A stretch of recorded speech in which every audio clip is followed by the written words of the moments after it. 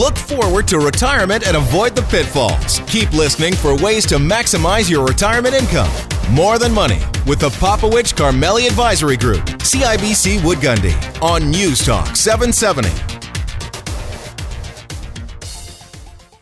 Lifestyle matters. It's more than money. I'm Faisal Carmeli, my co-host here, Dave Popowich. How you doing, buddy? Well, my friend, yeah, it's the heat is building in the oven, I have to tell you. Conversations. Hot flashes? Eh? Hot flash? Yeah, well, it could be. You know, I'm 52. I suppose that's very true. But if it's not that, then it might have something to do with the end of this year and building towards the election and the headlines and the market volatility going up. And it's going to be an interesting, not 1 month. Percolating. Not 1 month, but 4 months. Okay, so we're going to have a great show today. Yeah. We have a geopolitical expert coming on the show talking about the possibilities of what could happen in this upcoming election in the United States. Yeah, listen, if you're concerned about this and you're thinking about it and you want to understand some of the broader implications, you want to stick around for the second and third segment here. We're going to talk to him about what's going on, what's the possibility of a Biden win versus a Trump win, what could happen in the United States, what are the big issues there. Yep. We're going to talk to him about, what about Canada? Yeah. Where do we fit in all this stuff? Yeah. And remember last time he came on our show, he talked about this thing called Wexit. Yep. And that maybe we should separate from the rest of Canada. Let's get an update. Let's get an update on that one. So it's going to be a great show today. Dave, I want to talk about the throne speech with you. Yeah. Okay. We're going to, our prime minister said, pretty much by any means necessary, we're going to take care of this. Yes. Okay. In comes in the conversation, and we just heard, I think on Friday, it was Friday, I believe, that the New Democrats and the Liberals kind of said, okay, let's bring back this whole concept of a universal income benefit. Yeah. So there was a short period, right, because it's a minority government where, you know, another party needed to step up, and we know that the NDP was looking for additional support for people that can't get back to work. Correct. Okay. So what's the alternative? What would be the alternative? This is what I want to talk to you about, Dave, because we get a lot of listeners of this show, our clients, people who've approached us and said, the government's doing it all wrong. Right. And I always ask, what would you do if you were in his shoes? A minority government, what would you do? Would you cut all benefits for everybody? But I actually say, what if it was a majority government? Either way. Liberal, NDP, conservative. Okay. Okay? Let's put it all there. And you got a majority government. You can do anything you want. Now, I get that there will be some nuanced conversation around, well, I would have done it this way versus that way. But at a high level, what would have to happen to protect the economy given given where we are today and the facts that we have today? Now, I have no political affiliation to any party. I'm not a member. I vote, but I don't have allegiance to any one party. Right. So I want to put that on the table because I think when I say this, some people will start labeling me as a certain party member. Right. When you said what choice would you have, I think what the throne speech came out with was what part of it. What I wanted to hear was what are their objectives. Number one objective is they got to get this pandemic under control. Yeah. And that just makes, I think, every political party would have said the same thing. Right. Number two, we have to get people back on their feet. Well, no. We have to keep them on their feet until they can get back and employed. Fair. That's the better way of saying it. That's right. I don't think any other party would have said something different. Right. Neither do I. As for what happens in the long term about who you're going to tax and a green plan and social media companies not paying their share for content and so, like, sure. Okay. Right. That can be debated. Right. But we have those two issues. Yeah. So, and those two issues, the only thing I can think of at this point in time is you're cutting a check. You're writing and you're building up more deficit and debt to keep people on their feet, to put this pandemic under control, to aggressively find ways so that we can get our economy back to people can go back to somewhat of a normal life. The ramifications of people being isolated have not been accounted for yet. Right. This is a hurricane example. Right. We're trying to assess the problems in the middle of a hurricane. Yeah. But all we're doing right now is trying to stop the wind from hurting our building. Right. Yeah, and listen, I can go on record and say I'm a conservative, okay, by nature. Okay. But I vote the issues, okay? safe, but that's how I think. I think conservative. Yeah. And so even thinking with a conservative hat on, I think about what had to be done. What has to be done in the short term from an economics perspective. I don't care about politics. From an economics perspective, what has to happen.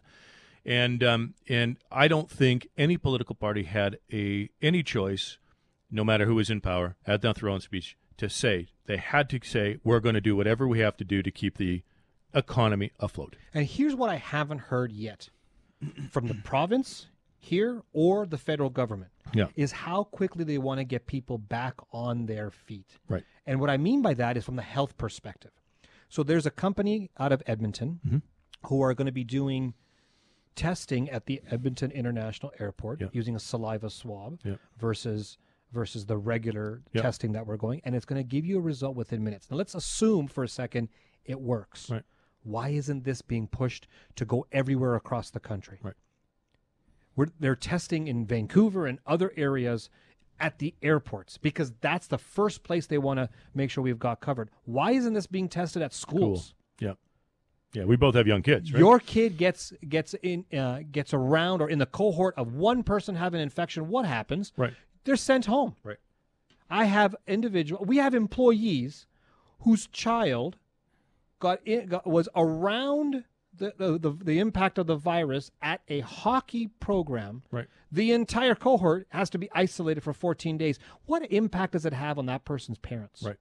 Can they go back to work? Can they, these are the things that we're stopping people from just going back to work. Right. How do we solve that problem? I haven't seen a plan yet. Right.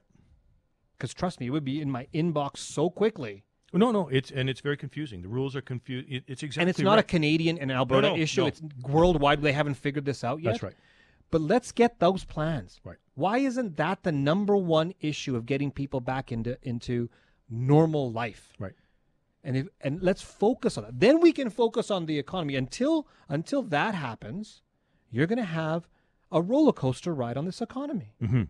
Yeah, so Throne speech said what they had to do. Again, beyond the pandemic, and listen, we're going to talk to Peter Zeihan in a little bit about the geopolitical environment in the United States and the issues facing the U.S. and how that impacts us. And guess what? I'm pretty sure the pandemic is going to be at the top of that list. So this isn't a Canadian issue, right? We have to globally make sure we have an economy.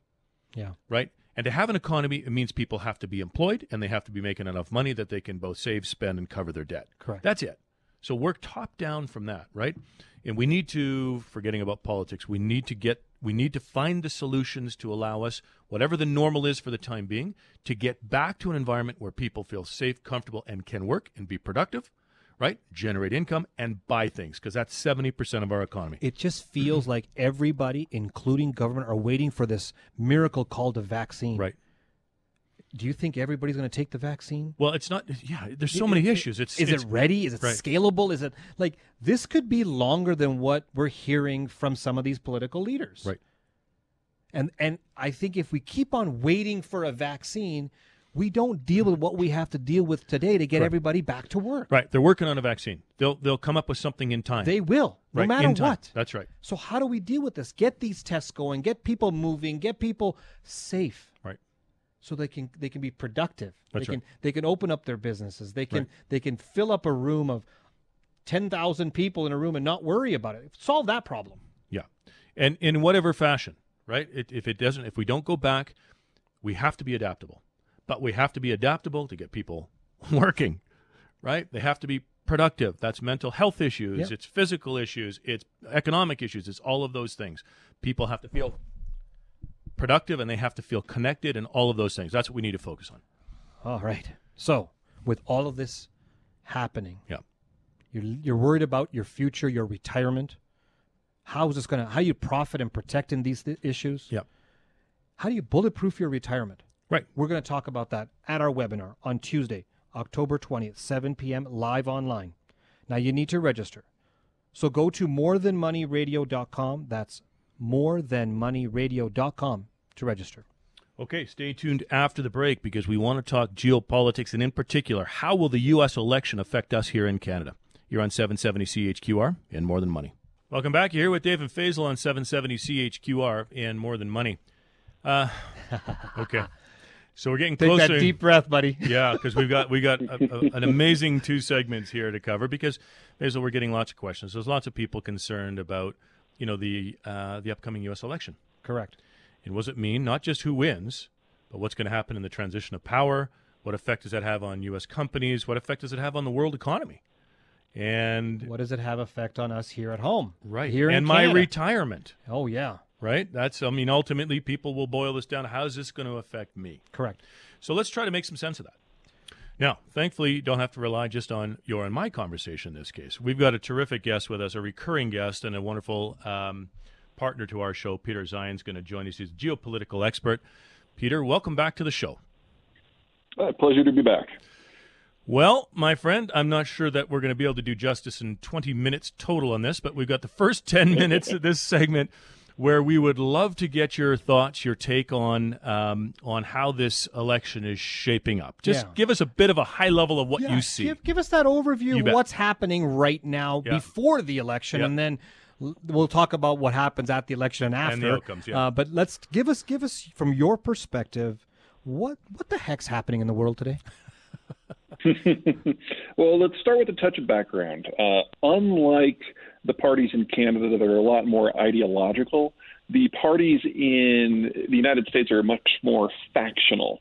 So, you've got the labor unions and the Greens and the gays, for example, on the Democratic side.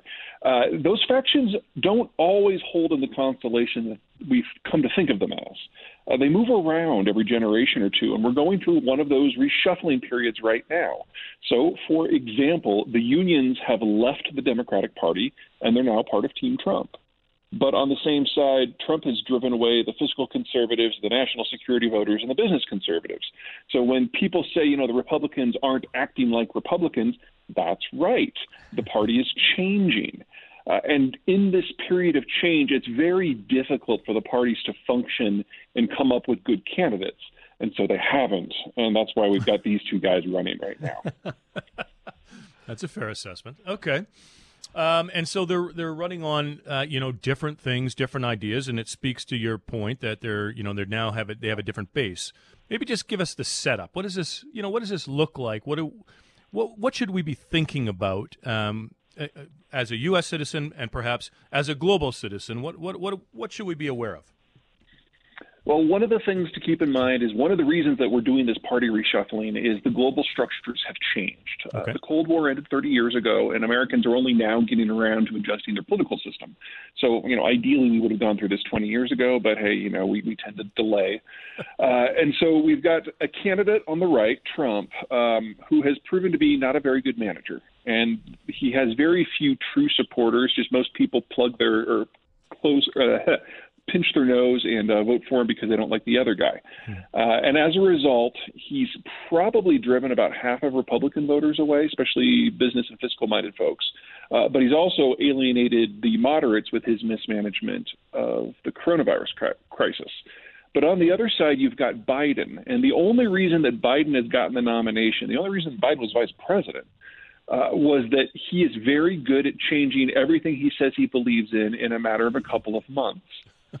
He's been in politics for 40 years, and he's changed his mind on everything in order to tack with the political wins. Now, that's made him a fairly successful senator, but it's not clear that's going to make him a successful leader. And with the Americans backing away from all things global, we have a candidate on the right that's offended that America might take a leadership role, and a candidate on the left who's tacking with the political wins, and most of the groups on the left who are ascendant want nothing to do with the global system. So if you're looking for the United States to venture back out into the world and kind of hold up the ceiling that makes globalization work, free trade, low regulation, open markets, freedom of the seas, all that good stuff, forget it. You're not going to get it from one of these two guys. So this broad-scale American disengagement we've seen for the last couple decades, it is finalized in the last 4 years. And that means the global trade as we now know it is over. So let's talk about some of the concerns that we're hearing, at least through the media outlets and from anecdotally from people that we're speaking to in the United States. One of the concerns is this whole change in globalization. Number two is the bipartisan, more importantly, the divide within the country that we're seeing. I believe that's been there for a long time. It's just being seen more now because of social media and conventional media. And the third thing is the whole pandemic and how this will change what people do and their behaviors and how companies will operate. Are those the three issues that leading into the election, or are there other issues that Americans are thinking about? Really, the divide and the pandemic obviously are driving the political conversation, and I don't think there's a lot of people in the United States who think that Trump's done a great job. It's a real black mark for him, and assuming that Biden can hold it together for the debate, and that's maybe a topic for another time, Biden's going to walk away with it. Trump needs to win every single swing state as well as a few blue states in order to turn things around. And unlike last time, there's not this big block of 10, 15, 20 million populists who just don't answer polls. We know about those people now, and so they're folded into the numbers. So Trump has a very, very stark mountain to climb. In terms of the partisan divide, something to remember about Americans is that we love to argue with ourselves. Jefferson, during the first presidential debate back in the late 1800s, accused Adams of being a hermaphrodite without any of the redeeming characteristics, whatever that means. So the point is, we're cruel to each other on a relatively regular basis when it comes to rhetoric. And for the rest of the world, this is probably a good thing, because if we ever are on the same side, it's usually because we're scared of and mad at something. And that can get really dicey for everybody else. So we're in this kind of internal narcissistic moment. The political parties have flown apart and are coming back together, and in that process, everything's really loud and messy anyway. And then you're absolutely right. Social media has given a voice to the people on the fringes who normally don't participate in the political system, and right now they are. And right now, that's a lot of what we hear. But your final piece, or your first one actually, globalization, that is not even a topic for discussion in the United States. The military voters have become swing voters. The business community has been ejected from the political system.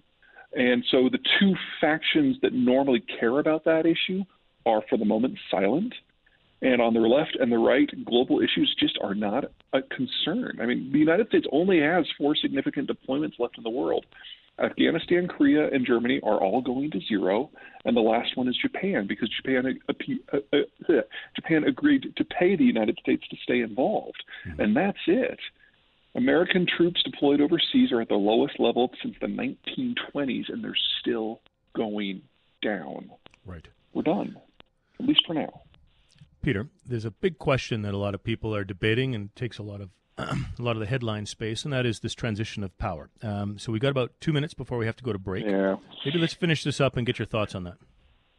I'm really not worried about that. The mechanisms that transfer power from one president to the other are pretty straightforward, and the institutions that are involved are among our most professional, specifically the Secret Service, which really, really, really does not like the incumbent. So if Trump tries to stick around, there will probably have to be some sort of contest among the Secret Service agents to see who gets to physically manhandle him out of the building.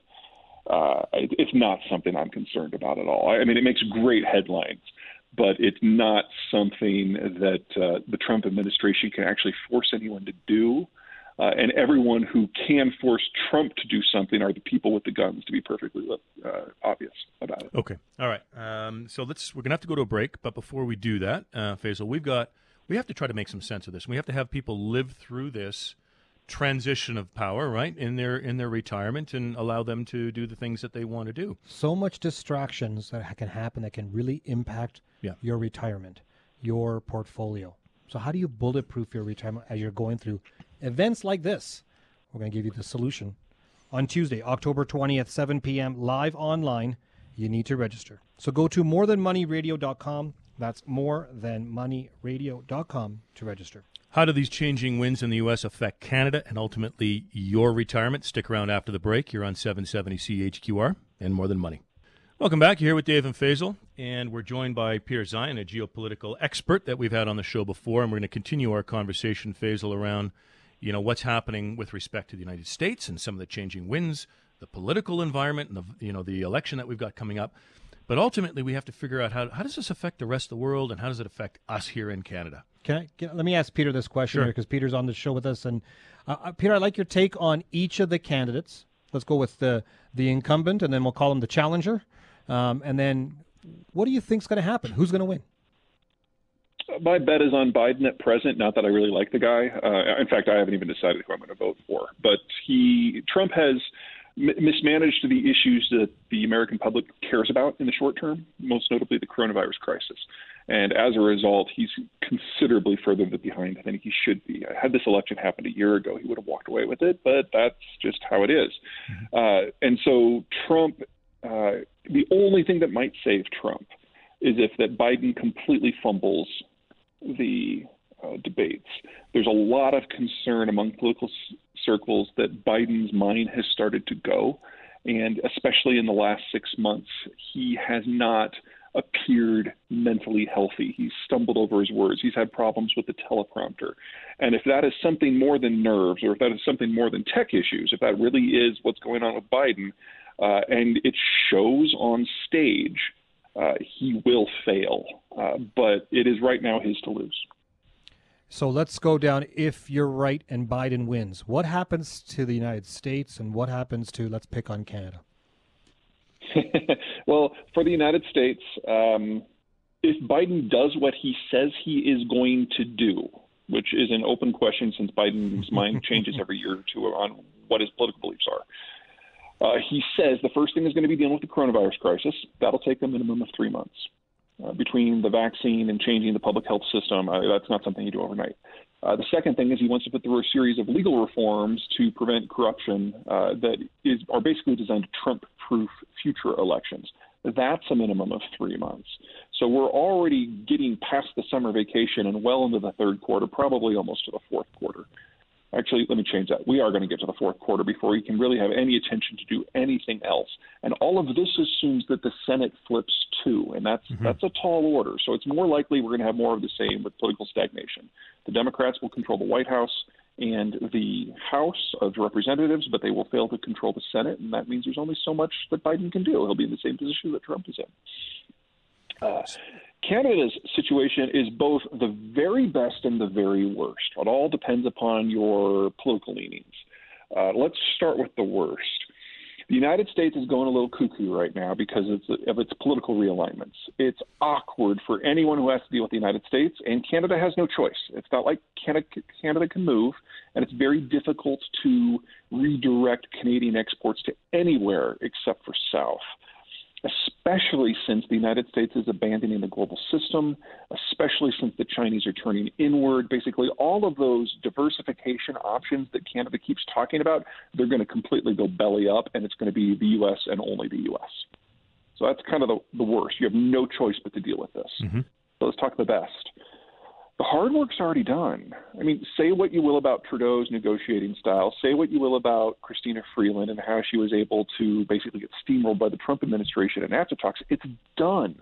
And Canada came out in a better position in the NAFTA 2 talks than it had any right to expect. And that's because, ironically, of internal political politics in the United States. Nancy Pelosi forced the Trump administration to give Canada certain concessions. And for you, that is great. And it means that moving forward in this era of deglobalization we're going into, Canada has privileged access to the only market that's stable and the only market that's growing and the only market that matters. That's great. And something to keep in mind about finance. People save more as they get older until the moment of retirement. And that moment of retirement for the baby boomers around the world is coming very, very soon. It's less than 2 years away. So we know we're going to have a bust in capital availability, supply and demand. If there's less supply, demand's probably going to go up, and your remuneration for it's going to change. It's going to improve. Something to consider. There's been so much money for the last 10 years that people are pouring all their money in all of these ridiculous funds that make no sense. So, like, take, for example, developing countries.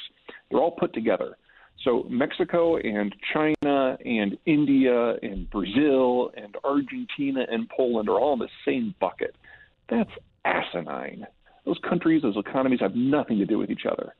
But if you suddenly reduce the amount of available capital by 3/4, all of a sudden dumb investment plays like that will fall away, and you're going to be able to pick country by country by country. And because Canada is in NAFTA, Canada has privileged access to one of the few developing markets that actually looks really good moving forward. and that's Mexico. Mm-hmm. Now, I'm not saying go ahead and pour all the money you have into the Mexican bond and stock markets. They have a long way to go to mature to be able to accept that investment in a meaningful way. But Canada is very well set up to function into this new world that we're going into. Let's expand that then from North America to, say, Europe, and they've got their own unique set of circumstances. Your thoughts there in the new order? Well, because of the demographic collapse in Europe, the only way the European system is holding together is by having massive exports to the rest of the world. They're in a spat with the Russians right now that is going to get very, very dangerous, so that market's gone. The Chinese are closing their doors because they fear political upheaval at home, and closing themselves off from the world is one way to solve that problem, so that market's gone. And the NAFTA system is basically closing its doors to everybody, so that market's gone. So the Europeans have North Africa, and that's it, and that's not enough. So you basically have the European Union that, because of its age structure, there aren't enough young people to purchase things, is turning into an export union, just as global exports are going away. So the question is whether the European Union can function without the economic glue that has always been the basis. And I don't think that's very likely. I think a European breakup is not too far in the future. Whether that will lead to internal conflicts, well, there's a lot of things that have to happen between here and there, a lot of things that have to go wrong for that to be the outcome. But the idea that an integrated supply chain system in Europe that services markets beyond Europe, that's no longer viable. Peter, you mentioned the word breakup, and you're talking to Canadians here, and especially in Alberta. And the conversation that we had last time you were on the show, that there could be a potential of what we called it a Wexit, yeah, where the West is going to separate from the East. Given where we are now, do you still feel that that's a possibility? It's definitely a possibility. I think that because of coronavirus and because of the energy collapse, there's a little bit more sympathy in Eastern Canada for the situation in Western Canada. Don't overplay that. I said a little more. And there has been a little bit of assistance that's come out of, for example, health issues because it's necessary. And I think that has given a little bit of fuel to the people who really didn't like the situation but really didn't want to pull the cord and leave. Something to consider, though. U.S. shale oil output will be back to pre-COVID levels within a month. We're almost there. And the U.S. refining complex is retooling itself very aggressively to run on the sort of light sweet crude that comes out of shale as opposed to the heavy sour that comes out of Alberta, because Alberta and other suppliers just are not viewed as reliable enough now. So your window for this is closing. And if a decision is not clearly made one way or another, Alberta really will have the worst of all worlds. Its primary exports will go away. The rest of the Canadian system will basically be importing green energy from the United States, where it's easier to produce. And the financial position that you have been for the last 20 years will suffer. I'm not saying that you should pull the cord and go. You've got to make that decision based on your own math. I'm saying that the macroeconomic environment that has allowed Alberta to thrive for the last 30 years is changing very dramatically, and it's not Alberta's fault, and there's nothing that Alberta can do to stop it. Well, on that sour note, Peter, we've got to leave it there. I want to thank you very much, as always, for your insights. Not just locally, but globally as well, and helping us take some of these big macro issues and put them in perspective. We appreciate you joining us today. Not a problem. We've been joined by Peter Zeihan, who's a geopolitical expert and contributor to our show. My friend, this is the environment that we're in right now. But you know what? Things change. And so it's not just about today. It's about the next 30 years of retirement that we have to get through. That's right. And we're going to talk about how you bulletproof your retirement through those next 30 years on Tuesday, October 20th, 7 p.m., live online. You need to register. So go to morethanmoneyradio.com. That's morethanmoneyradio.com to register. With market volatility going higher and fears that equity markets could plunge, is your retirement at risk here? Stick around after the break. We're going to talk about that. You're on 770 CHQR and More Than Money.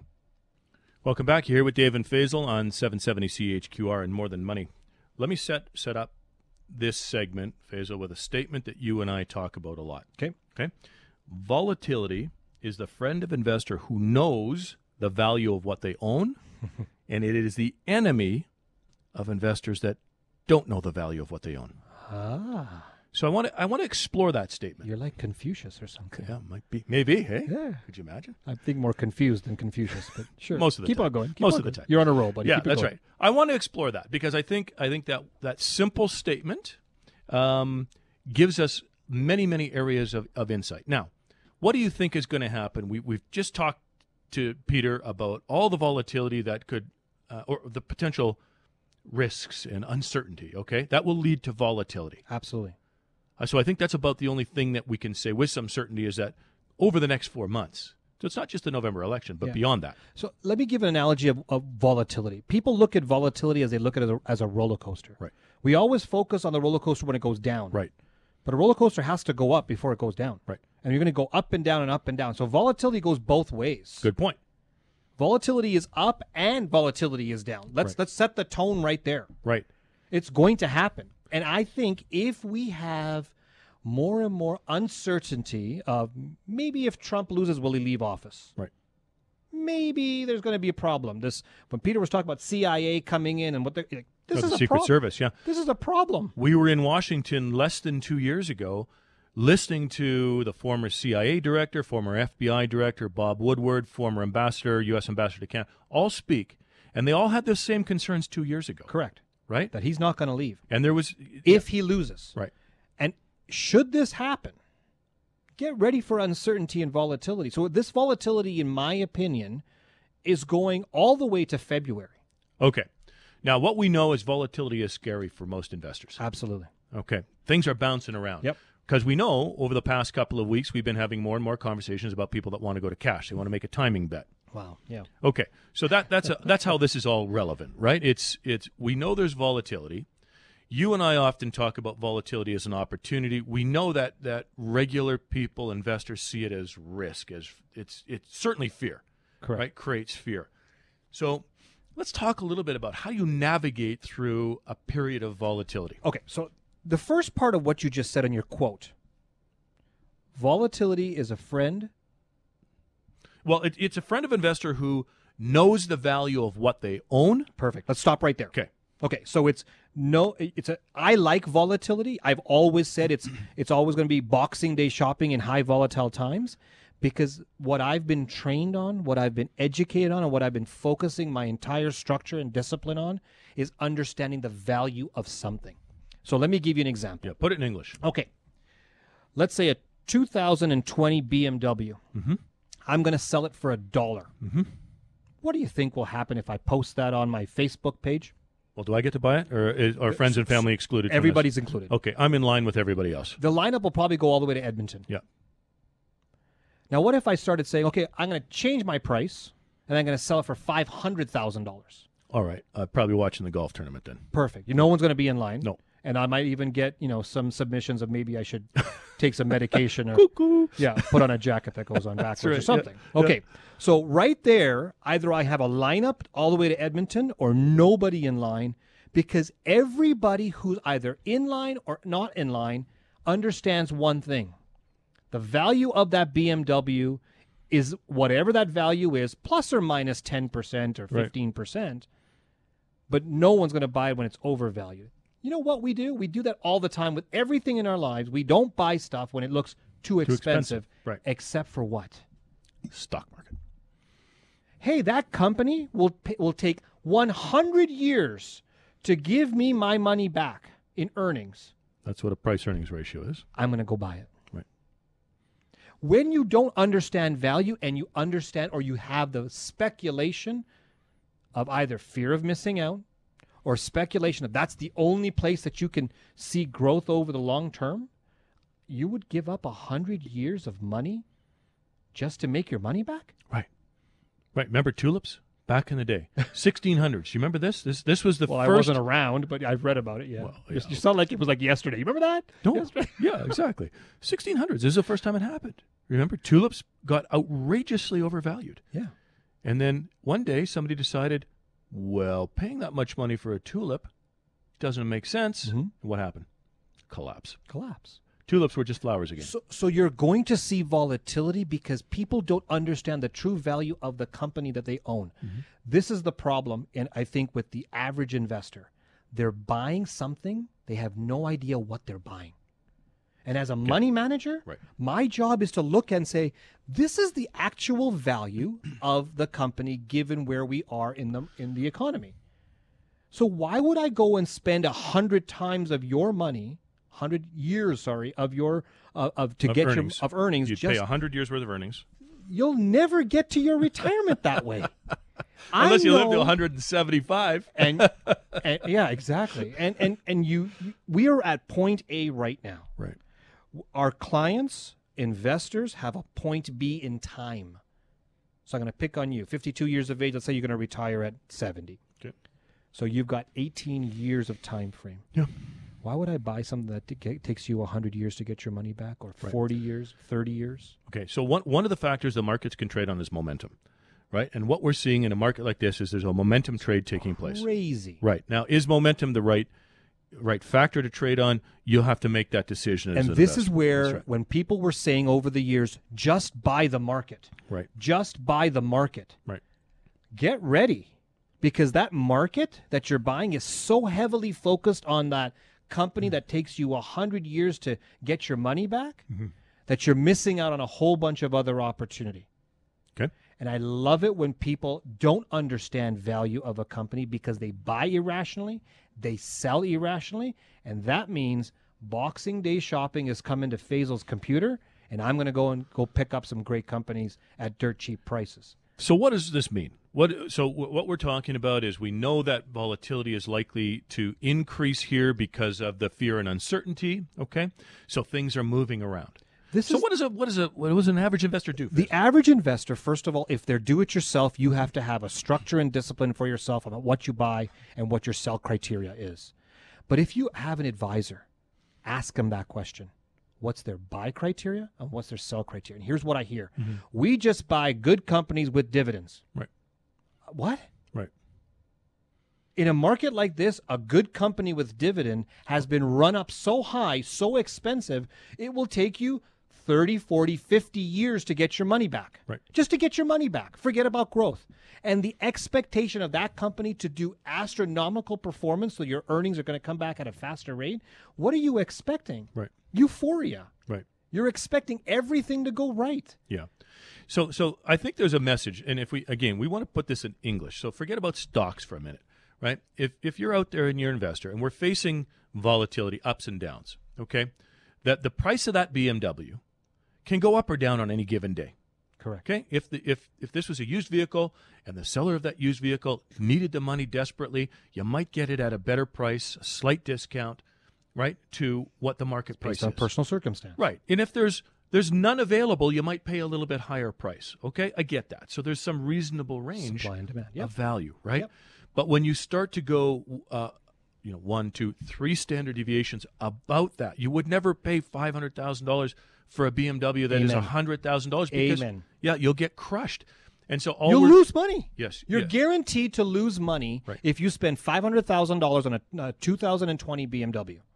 You're guaranteed to lose money. Now, if you accept that, right? So as a human being, if we take that and say, yeah, that's rational thinking, and we apply it then to the market, when we get periods of volatility, it doesn't mean that you have to be out of the market. Correct.